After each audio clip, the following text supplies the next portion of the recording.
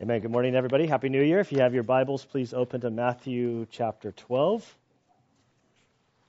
Continuing through the Gospel of Matthew, Matthew chapter 12, verses 15 through 37. I want to thank Joel for preaching last week. We can clap for him. It's Saturday around 1 o'clock. I lost my meal. And I'm like, well, I think I can push through. And then it's, around 9 o'clock at night. And Anna's like, even if you can push through, I don't think people want to be around you. And I'm like, well, maybe we'll call Joel. Judy had made some off comment, like I told Joel to be ready by Sunday. And so when Anna called Joel, he said, we were planning on missing church to go to camping. And so the humor in this is, Joel's going to ditch church, so God made him preach. That happens to me every Sunday. So I do want to thank him for that. It was, Joel is a sweet, warm man, and he did a great job. And so I'm thankful for that. One announcement, there's a sign-up sheet in the back for the men's Bible study. We're trying to get it started again. We want to do a series through Gene Getz's book, Measure of a Man. We don't have a clue when it's going to meet. It's a matter of trying to rally the troops. And is it going to be Saturday morning in the evenings or early morning? We just want to try to figure out who's interested. So sign up if you are interested. Finally, next week on Sunday, I don't know if you guys have seen the weather, but this is it's weird in San Diego. It's like a bunch of days of rain is predicted. And so right now, it looks like Sunday's clear. If it's not clear, it may shift last minute. Keep your eye out on either the Facebook page or on the e-news. We might declare. So it might turn into instead of a barbecue that we're going to send somebody down the hill to buy a bunch of $5 hot and ready pizzas, and we'll have a pizza indoor sort of thing. So with that, let's pray. Since Joel detoured from Matthew, I have 2 weeks sermons to do today, but I've adjusted a little bit. So let's pray. Father, we do thank you and praise you for this day. I thank you for your word. Father, I thank you for the Gospel of Matthew as we've been going through this for a year now. Lord, I pray, Father, as we examine this section of Scripture, Lord, we pray that you would help us to understand what it means in context. Lord, that you would help us to see the big picture of what's happening here. Lord, I pray that you would soften our hearts, Lord. May we receive your word. May we draw closer to Christ. And Father, as we start this new year, we pray, Lord, that you would do an amazing work in our lives in Christ this year. May we grow deeper with you day by day. And it's in Jesus' name we pray. Amen. Matthew chapter 12, verse 15. But Jesus, aware of this, withdrew from there. Many followed him, and he healed them all, and warned them not to tell who he was. This was to fulfill what was spoken through Isaiah the prophet. Behold, my servant whom I have chosen, my beloved, in whom my soul is well pleased. I will put my spirit upon him, and he shall proclaim justice to the Gentiles. He will not quarrel, nor cry out, nor will anyone hear his voice in the streets. A battered reed he will not break off, and a smoldering wick he will not put out, until he leads justice to victory. And in his name the Gentiles will hope.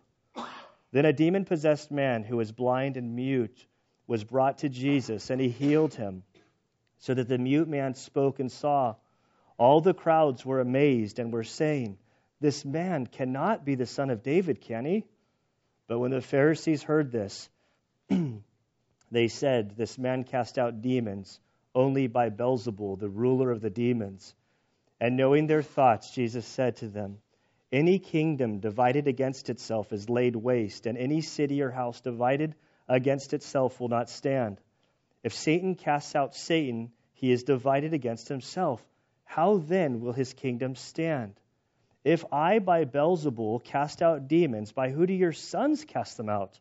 For this reason, they will be your judges. But if I cast out demons by the Spirit of God, then the kingdom of God has come upon you. Or how can anyone enter the strong man's house and carry off his property unless he first binds the strong man? And then he will plunder his house. He who is not with me is against me, and he who does not gather with me scatters. Therefore I say to you, any sin and blasphemy shall be forgiven people, but blasphemy against the Spirit shall not be forgiven. Whoever speaks a word against the Son of Man, it will be forgiven him. But whoever speaks against the Holy Spirit, it shall not be forgiven him, either in this age or the age to come. Either make the tree good and its fruit good, or make the tree bad and its fruit bad. For the tree is known by its fruit. You brood of vipers, how can you, being evil, speak what is good? For the mouth speaks out of which fills the heart. The good man brings out of his good treasure what is good, and the evil man brings out of his evil treasure what is evil. But I tell you that every careless word that people speak, they shall give an accounting for it in the day of judgment. For by your words you'll be justified, and by your words you'll be condemned. And Father, we do thank you for your word. We ask, Father, that you would help us now. And it's in Christ's good name we pray. Amen. Okay, so this passage, it's a longer passage. I really intended to do it in two parts. So I wasn't joking when I said I had two messages in one. Although we're going to, instead of sort of going deeper in each section, my aim is to sort of fly over and give us a bigger picture of what's happening here. There's sort of three moving parts in this section. First, we see the Father's analysis of who the Son is. We see Matthew, he's going to quote from Isaiah. It's the longest quote in the whole of Gospel of Matthew, basically showing the readers how the Father sees the Son. And then we see the people who witness these miracles and see the signs that Jesus was doing and how they respond to him, and they wrestle with or acknowledge and ponder that this could be the Son of Man, that this is the Messiah. And then finally we see the Pharisees and their viewing of the Messiah and the signs, and they basically accredit the signs that Jesus was doing to authenticate his messiahship. They accredited this to Satan. And so in these moving parts, we see that there's Christ at center. We see people responding positively, and then we see people basically rejecting the Messiah. There really are only two options. And so we begin here, verse 15. But Jesus, aware of this, what's he aware of? What's been going on? The very first 14 verses of Matthew chapter 12, we looked at a few weeks ago, sort of before Christmas. There's Jesus and his guys. They're walking down the road. They reached out. They picked some wheat out of the grain field. They do this, and then they begin to eat. The Pharisees jump out of the bushes and says, "You guys are breaking the Sabbath laws." There's no Sabbath law that was violated, and Jesus sort of deals with them. Then they go into the synagogue, and there's a man. My memory, I'm blanking on what was wrong with him, but he was paralyzed, I think. Or no, he had the withered hand. He had the dried up hand.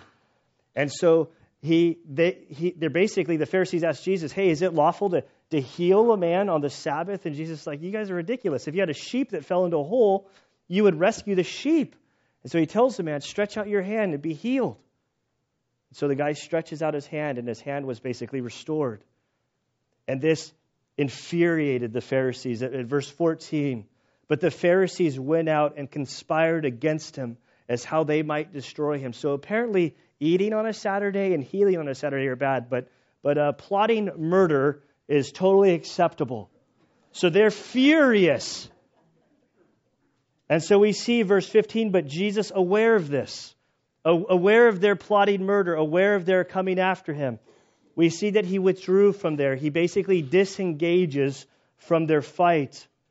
He didn't do it secretly, because we're told that many followed him, and these many that followed him, they clearly had needs. They were sick. We all are filled with sin, but they had physical needs that needed to be dealt with. And we're told that he healed them all. And he warned them not to tell who he was. And this is a stern warning. He says, don't say who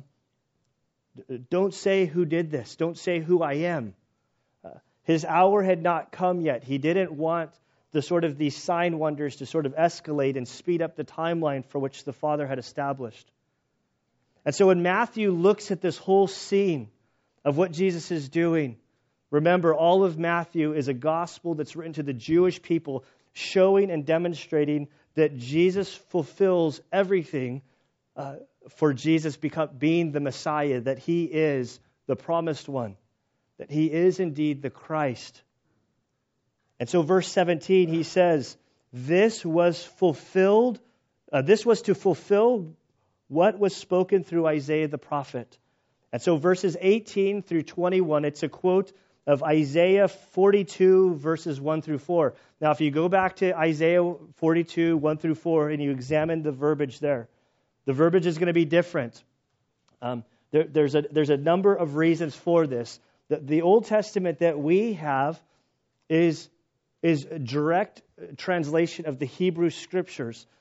The Hebrew Scriptures that they were using, or the Old Testament that they were using during the New Testament, was the Septuagint, which is a Greek translation of the Hebrew.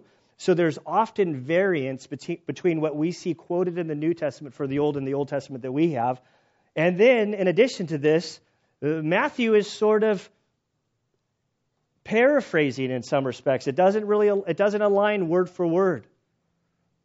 But Matthew basically quotes, so verses 18 through 21, this whole section deals with Matthew saying, when I look at what happened with Jesus, when I look at how he healed people, when he dealt with the law, when he did all of these things, when the Pharisees are coming after him, and he gently withdrew, all of this was done to fulfill what Isaiah, that was written some 700 years prior to this, what Isaiah prophesied about the Messiah. And look what Isaiah says. Behold my servant in whom I have chosen. So this is the picture of the Father speaking of the Son. This servant could be translated child. So we see in the Old Testament this prophecy of this perfect image of the child servant whom Christ really fulfilled. He says, my beloved, in whom my soul is well pleased. If we were to press rewind and go back to Matthew chapter 3 and go back to the baptism of Jesus, after John the Baptist baptizes Jesus, as he comes up, the Father speaks from heaven and says these very same words, my beloved, in whom my soul is well pleased. If we were to fast forward to chapter 17 at the Transfiguration, when Jesus goes up on the hill and he basically allows his deity to be seen, that he glows. When Peter, James, and John, you got to say them in order or I get all messed up. When they see it, voice from heaven, the Father speaks and says, Behold, this is my beloved in whom my soul is well pleased. And then he says, obey him. So this is the Father endorsing, say that as I examine the Son, there is no imperfection in him. The closer I get, the more I examine, there is no fault. There's nothing. Yeah, I think the whole engagement ring business is a big scam. You know what is it? I think it's 3 C's and the fourth one's misspelled. So it's 3 C's and a K. Clarity, cut, color, and carat. But they don't spell it like the carrot you eat, I don't think, right? 3 C's? Jewelry people? Okay, yeah. I'm seeing nods. I don't spend a whole lot of time in the jewelry store. But they bust out the lights and they're rating, and basically they, through their lens, through that black cloth, through all the lights, as they examine the diamond, they have their little rating scale. Every diamond has imperfections. But the least amount of perfections, that price goes. I think of great biographies. Like, I really enjoy biographies, and some of the heroes of the faith. You start studying about the heroes of the faith, and you think, oh, they're really great guys. And then as you read their biographies, you're like, they were a terrible husband. We're listening to one right now, Elmer Townsend, about his wife. It turns out His wife was literally just went crazy in the mission field and like all of the stuff he went through. And we tend to elevate people like the farther away we get from them, the more saintly they become. And like, but if you read their stories, people are messed up. I don't care how well you serve. Christ is the only one that as we examine Jesus, that the Father examines him, he's without spot without spot or blemish. I almost said blinkle, but I don't know what blinkle is. I know what blinko is, but it has anything to do with it. Moving on. But as we get Jesus, as you examine him, as you question and investigate his life, there is no imperfection. And the Father says, my beloved in whom my soul is well pleased, I will put my Spirit upon him. And this is the key for this whole section. We're going to deal with this unpardonable sin, but we need to see that as Matthew looks at this, we see the triunity of the Godhead in Isaiah 7. This is Isaiah. It's 42, either verses 1 through 42, or maybe it's verse 2, I think. And we see the Father speaking of the Son, the servant, that his Spirit is going to be upon him, and he shall proclaim justice to the Gentiles, and he will not quarrel nor cry out, nor will anyone hear his voice in the streets.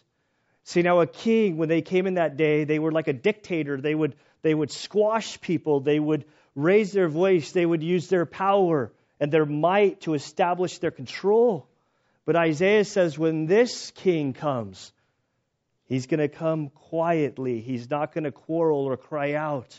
And Matthew says when Jesus doesn't engage with the Pharisees, when he doesn't fight back, he lets them spout what they spout, but he comes back with the scriptures and with his logic and shows them their fallacy, and he just gently walks away. Matthew says this is the Messiah. This is how we were told the Messiah would come. Nor will anyone hear his voice in the streets. There will not be many who would respond. Then we come to two illustrations that can be a little bit tricky to understand. He says, a battered reed he will not break off, and a smoldering wick he will not put out until he leads justice to victory, and in his name the Gentiles will hope. So we have the illustration of the reed. Imagine like a marsh with reeds that come up from the ground. Now, if you were to walk through that marsh and somebody was trying to find your path like an hour later, it's super easy because if you walk through a marsh, they're so delicate that if you walk through them, they'll basically get trampled down or bend over. So they're not really strong. And then we have this picture of a smoldering wick. It's like the candle barely has any life in it, and it's just barely hanging on. Like any wind or your breath could easily snuff it out. And so what he's saying is, a battered reed he will not break off, a smoldering wick he will not put out. This is the least of these. Those who are broken and battered in this life, that are barely hanging on, who are overcome by the world and the weight of things. Jesus didn't come to destroy these. Now, an earthly king that would come, he would take these into captivity and he would use them and abuse them. But not the King of Heaven. The King of Heaven will bring justice. That these, and in his name, that they will have hope. Think about this. The Gentiles will have hope in the promised Messiah. This is from Isaiah. This whole idea of all the nations will be gathered to the King. So Matthew uses this Old Testament quote and he says, this Jesus fulfilled this. He quotes from Isaiah 42, the longest Old Testament quote that's used by Matthew in his whole gospel. And he quotes the Old Testament over and over and over again. He's trying to make a case to the Jews. If he wants to make a case to the Jews, he better be doing it from the Scriptures. And so then as he quotes this, the story unfolds. There's a demon-possessed man who was blind and mute and was brought to Jesus, and he healed him so that the mute man spoke and saw. Matthew gives very little commentary on this. All we know about this man, there's a man who can't speak and he can't see. And we're told that the reason that he can't speak and he can't see are because he's possessed by a demon. And this demon has bound him to the point where he can no longer see or communicate. And all we're told is that Jesus healed this man. And when he healed him, he was able to speak and see. Can you imagine this guy? I have no idea how he responded. And then we come to verses 23 and 24, and 23 and 24 sort of show the big conflict, the tension in our story. So verses 18 through 21 sort of show us how the Father sees the Son. 23 and 24 show us the tension in humanity and how they respond to the Son. So verse 23, all the crowds were amazed and were saying, this man cannot be the Son of David, can he? Now that seems a little bit rough in the New American Standard. But basically they're evaluating Jesus. They're seeing these signs and these wonders. They're seeing everything that he's doing. And they're in awe. Like this word amazed isn't used at this is like they are just profoundly affected by the things that they're seeing. Certainly this is the Messiah. I can't believe what I'm seeing. But when the Pharisees heard this, they said, this man casts out demons only by Beelzebul, the ruler of the demons. There's a whole lot about Beelzebul that we could go into, but essentially it's like the Lord of the Flies, and it's really a pun on, it's like making fun of two different words and things, but for time's sake, I'm not really going into that. They're basically saying Jesus is doing these things by the work of Satan. And it's like what jealousy can do is jealousy can cause you to do foolish, wicked, evil things. It reminds me of Saul. Remember when David slayed Goliath? And all the people started saying, oh, David slayed Goliath.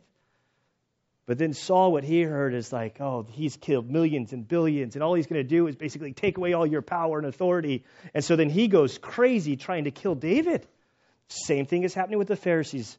They see what Jesus is doing. Instead of acknowledging that the God of the universe is taking on flesh, instead of responding, they start making accusations. Remember verse 18, key verse. I will put my spirit upon him. So here we have the Son, second person of the Godhead, the third person of the Trinity, which isn't a biblical word. We see the Spirit is upon him doing these miraculous signs, authenticating. And they attribute what Jesus is doing to the hand of Satan. That's a dangerous place to be. And so Jesus, knowing their thoughts, Jesus said to them, any kingdom divided against itself is laid waste, and any city or house divided against itself will not stand. This is simple. This is, in military terms, I don't know if all the forces use it, but in the SEAL teams, it's everybody uses it. The term blue on blue is a bad thing. That means that your own team is shooting its own team. You're in combat. Blue on blue means that you have squad A and squad B, and they basically are turning and shooting at one another and killing each other, but they're on the same side. And Jesus saying in combat, this is what any house that turns within itself, it's not going to stand because it's going to destroy itself, and the enemy can stand back and laugh. Which, as an instructor, some of my favorite times were, like, our aim as instructors, when I was a BUD/S instructor, was to basically get into their heads and let them start squabbling.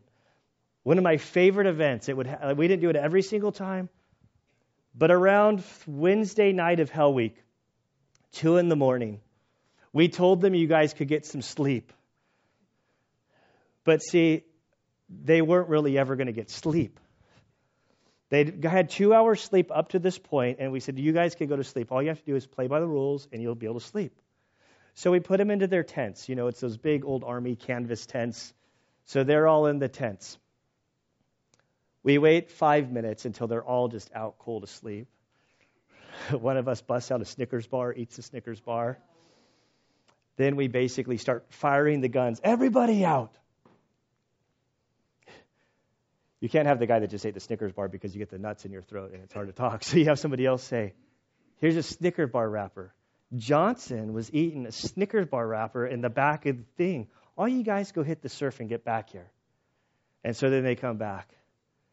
And then they were like, guys, all you have to do is sleep. No eating Snickers bars, okay? So they go in there.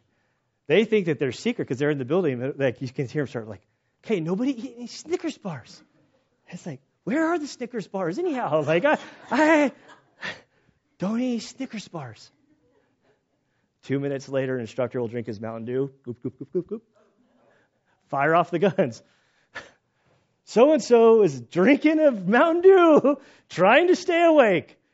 Then you send it back. We do this like 3 or 4 times with all this stuff. By like the 3rd or 4th time, you can hear them in there like fighting with each other. I'm going to kill the next guy that eats a Snickers bar. No Snickers, no Skittles, no Mountain Dew, none of it. And then they just go out at each other. And we giggle like little kids in the outside. Like, they're not going to sleep at all. We told them they could sleep this whole time. This is what Jesus is pointing out. We always know that by the end of Hell Week, we'll play games like that, and it'll be like, oh, send one person away, and the whole class will be like, I can't say what they'd say to us, but they say, no, we're all going. And they're so divided that you like can't get in, you cannot chink the armor. And Jesus is saying, like, listen, any kingdom divided against itself is laid waste, and any city or house divided against itself will not stand. Once you get the eternal division, it's just a matter of time before it crumbles. This happens to churches all the time. This happens to marriages all the time. This happens to family members all the time. I'll never forget my Greek and Hebrew professor that he said that he and his brothers were best friends until they became Christians. Then he became a Christian, then his brother became a Christian, but his brother became a Christian in a King James only church. And because his brother, my professor, wasn't a King James only guy, he and his brother became like total enemies. Like Christianity divided them over this like stupid belief. And it was like 10 years before the brother was sort of convinced that you could read another translation and be a Christian. And then the relationship was restored. But all of this is of Satan. This is why Jesus at the end of his life, like before he was to go to the cross, he didn't pray that the church would explode. He said he prayed for unity. That as they were united, as they loved one another, that the world would see. And Jesus continues in verse 26, and he says, if Satan casts out Satan, he is divided against himself. Then how will his kingdom stand? If Satan is basically sending out 2 different squads to attack each other, like what good is that?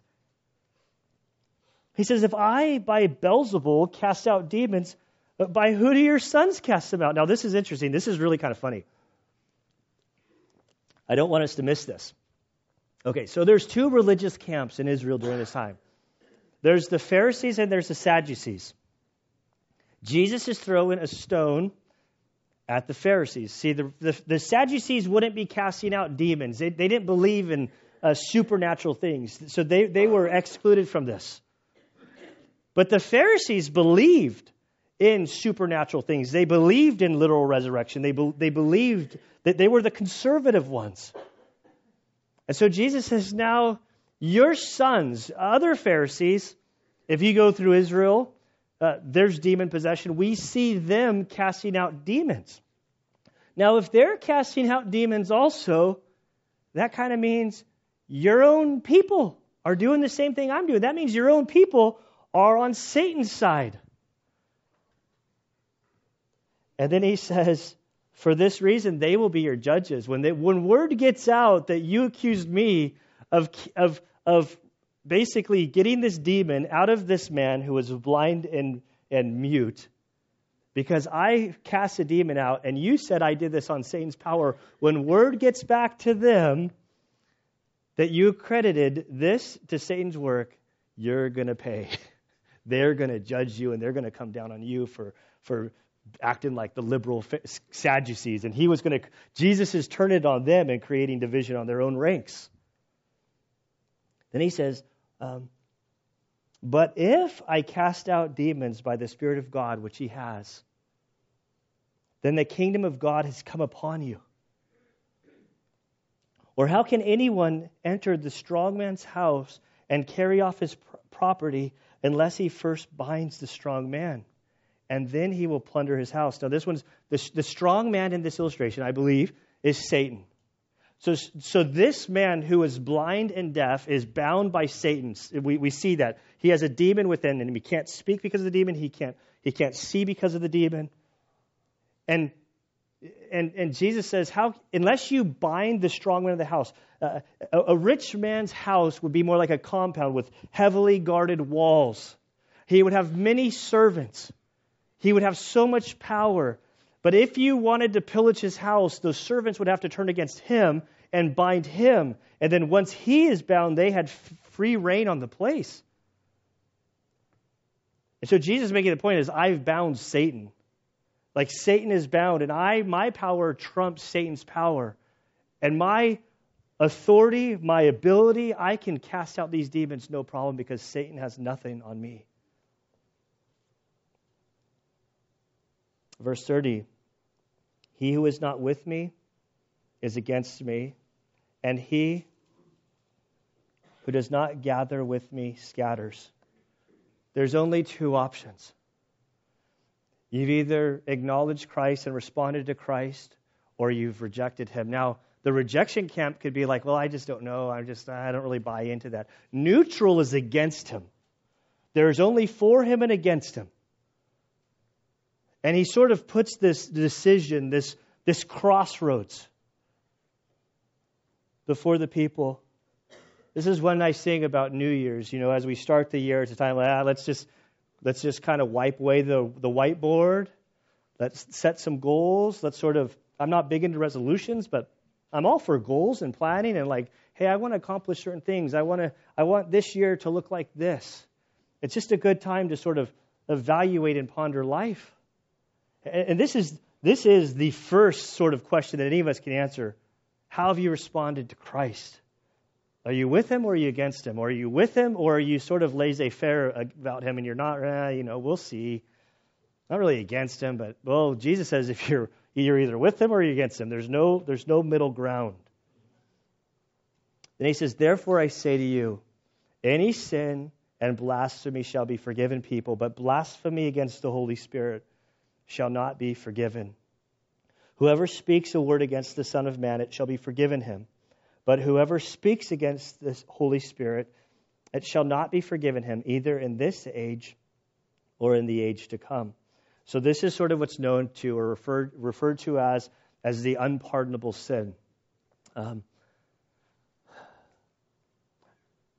I want to say a couple things here.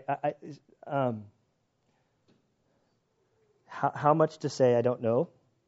I think that understanding the context here is, we've already seen so 28, Jesus says, but if I cast out demons by the Spirit of God. Yes, he did. That's true. There's against the Spirit of God, against the Holy Spirit. We have to back all the way up to Matthew's Old Testament quote saying who Christ is. And in verse 18, I will put my Spirit upon him. So here, God becomes flesh. We just celebrated Christmas, which is the incarnation of Christ, that God becomes man. As he becomes man, the Spirit of God is upon him. He is doing signs and wonders, miraculous things, authenticating who he is. And so now this blasphemy of the Spirit that Jesus is talking about is he's talking in context to the Pharisees who witnessed this.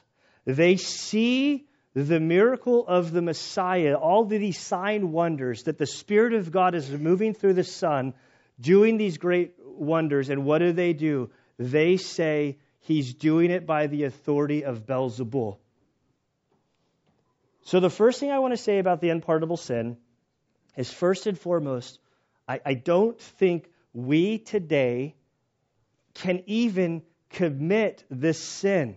In order to commit this sin, you had to have been living during the life of Christ. You had to witness the things that Jesus was doing by the power of the Spirit of God.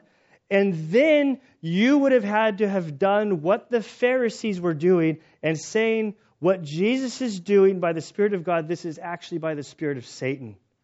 That's the sin that they're addressing. Now, the closest that I would say that we could come to this, and I would say the practical application of this, is the closest that we can come to the unpardonable sin is to die apart from Christ. The Scriptures make it very clear that at death comes judgment. There's no purgatory. There's no working your way from, floor number 11 up to floor 16 or whatever. The Bible doesn't support that claim. The Bible says when a man dies, he faces judgment. You're either in Christ or you're out of Christ. There's no undoing it at death. I want to address, if there are those, I've only met a handful of people in my life who genuinely were fearful that they had committed the unpardonable sin. The first one I ever met was this lady. Anna and I were worshiping at a little church called La Roca. It was a Spanish church in Chula Vista. And this lady, who was a sweet lady, she had a very... I waterboarded myself on that last sip of water, so I'm dealing with that right now.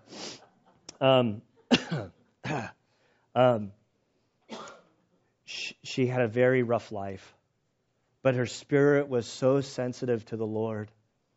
And she was just broken before me,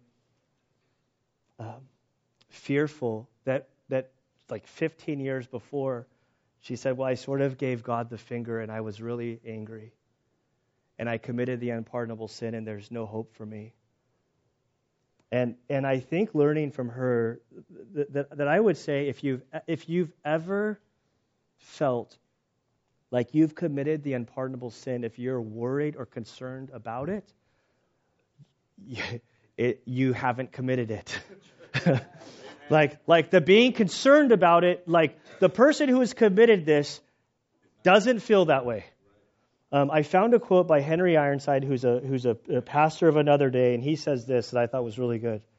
He said, many dear souls have tormented themselves or have been tormented by the devil with the awful thought that they are guilty of the sin here described, whereas deep in their hearts they fully recognize the deity of the Lord Jesus and have no thought of attributing to the devil the power that wrought in him. The issue is, what have you done with Jesus?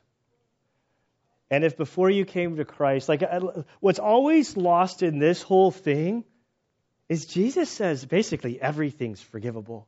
There's no sin that you've committed that God will not forgive. Jesus paid for it all on the cross.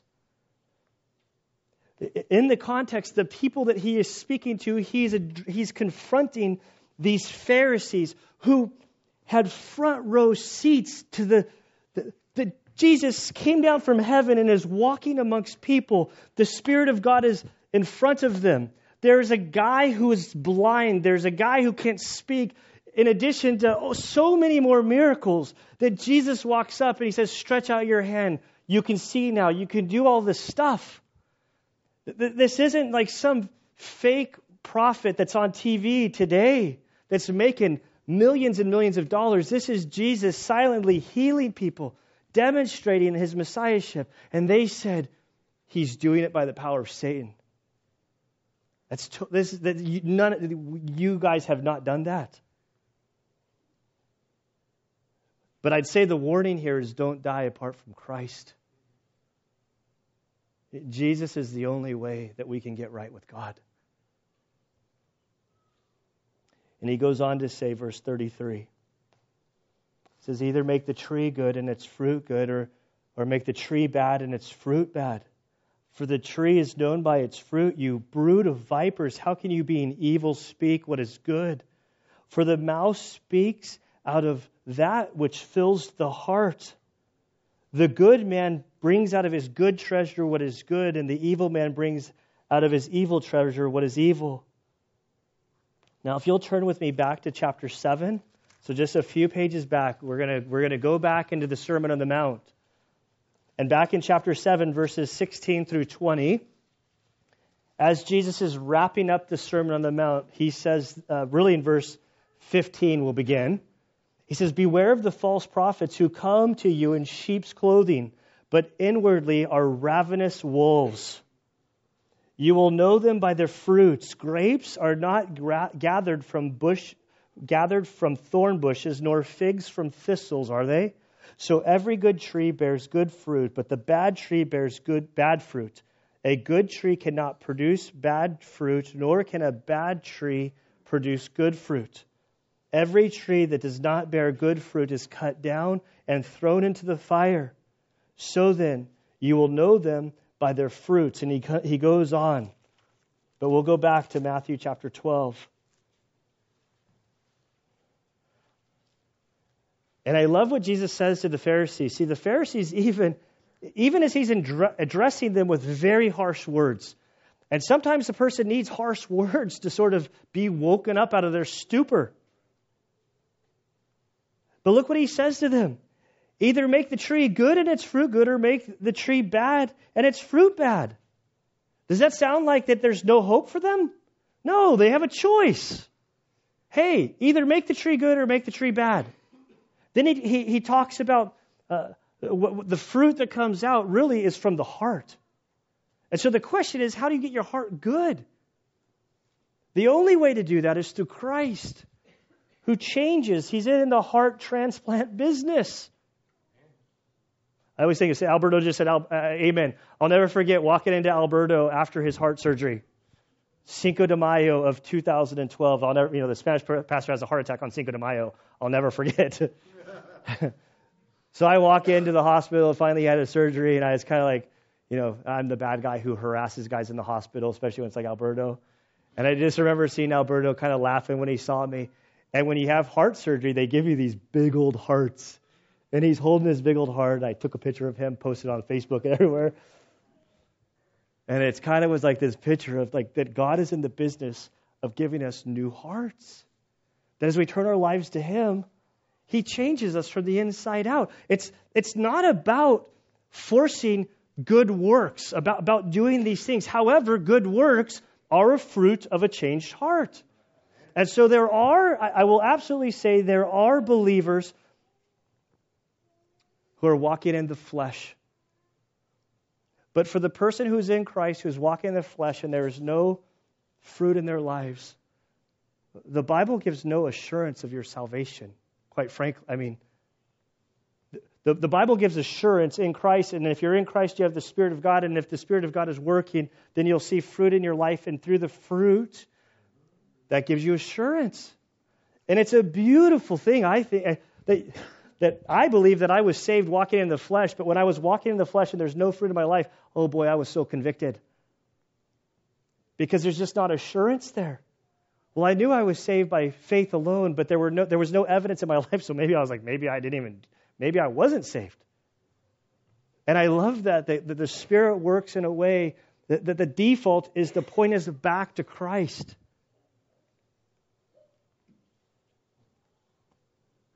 The verse I didn't read, he said, verse 36, he says, "But I tell you that every careless word that people speak, they shall give an accounting for it in the day of judgment. For by your words you'll be justified, and by your words you'll be condemned." This reminds me of a Navajo man I met just a few months ago. We went and visited Josh. We drove all day. We go to see the headquarters of where they worked. And then they took us back to the accounting room, and he's like, "Oh, you got to meet this man." I can't even remember the guy's name. Do you remember the guy's name? Yeah, the accounting guy. Oh, whatever. It doesn't matter. We'll call him Tony, but his name wasn't Tony. It was like Little Eagle or something cool, like way cooler than our names, And so he's back there, and he's just he's talking very warm. And Josh says, so-and-so is he's a very quiet man. But when he speaks, you better listen to him. And he looked at us and he said, well, the Bible says that we're going to give an account for every word that we say. It's like, oh, brother, I have so much growing to do because my words just kind of flow. Like, I think as my words come out. It's like, oh, I need to be that, And I, not to get off too much off sidetrack, but then Eddie, we met with this other guy who's he was a Navajo guy as well, he was just like talking and talking and talking and talking, and the other Indian, the Native American guy was there when his friend left. He's like, most Navajo men don't talk that much. It's super funny. But there was a lesson from that trip. So I see these words that I think are words, what comes out of our mouth. In many ways, that reflects your heart. How you speak to your friends, how you speak to your spouse, how you speak to your children, how you speak in front of all of these people about others. The Bible says a whole lot about gossip, a whole lot about words.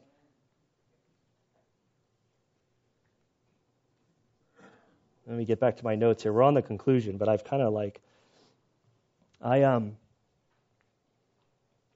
when I look at this passage and I look at the beauty of Christ as the Father sees him, and I see how these two different groups of people responded, my prayer is to those of you who are not certain that you've responded to Christ, I would encourage you that you would respond. Turning to him is simple. It's not about cleaning yourself up and then going to him. He simply says, believe in what I've done it all for you.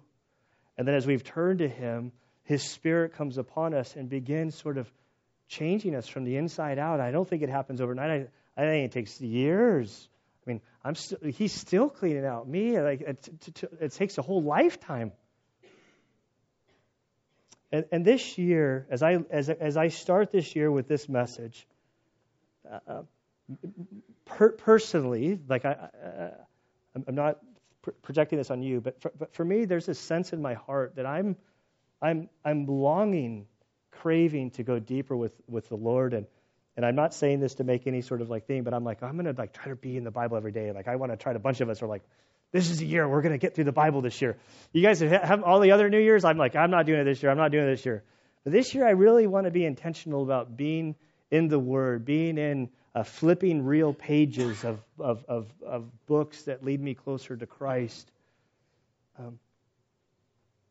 I really want to spend time communing with Christ because that's how our hearts get cleared.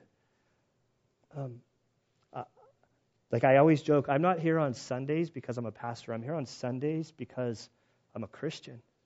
And the Bible makes it clear that our time of fellowship with one another, my prayer for all of us is that we all would want to be closer to Christ, that we would all have a renewed commitment to fellowshipping together, to being here on Sundays, to prioritizing Christ above all. And the scriptures, Hebrews 10:25 makes I think it's 10:25. Don't forsake the assembling with one another, that we would grow deeper during the week in relationships and in accountability and praying and encouraging one another. I think that God designed us to be a part of community and family. And so my prayer in 2016 is that our God's hand would be upon us and that our hearts for Jesus would expand. Our love for others would deepen, and that our light for the gospel would shine brighter than ever this year. And so, Father, we do thank you for your beloved Son. Father, we can't possibly understand the triunity of God, that you are one in three distinct persons. But Father, I thank you that Christ came, that he lived his life, that as he walked this earth, Lord, that he exegeted the Father, that he showed us who God is in his life. We thank you, Lord, that he came to the least of these. We thank you for his example. I thank you for his perfect life. I thank you, Lord, that Christ died for me, that he paid for every sin that I've ever committed, that I ever will commit, that I am committing now, if any. Lord, I thank you that he paid my debt in full. Father, I pray that you would light our fires anew, that we would have a deep, deep longing for you this year. Father, I pray that we would grow closer to you, that our worship would just come from deep within us. Father, again, I thank you for each person that's here today. And I pray this in Christ's good name. Amen.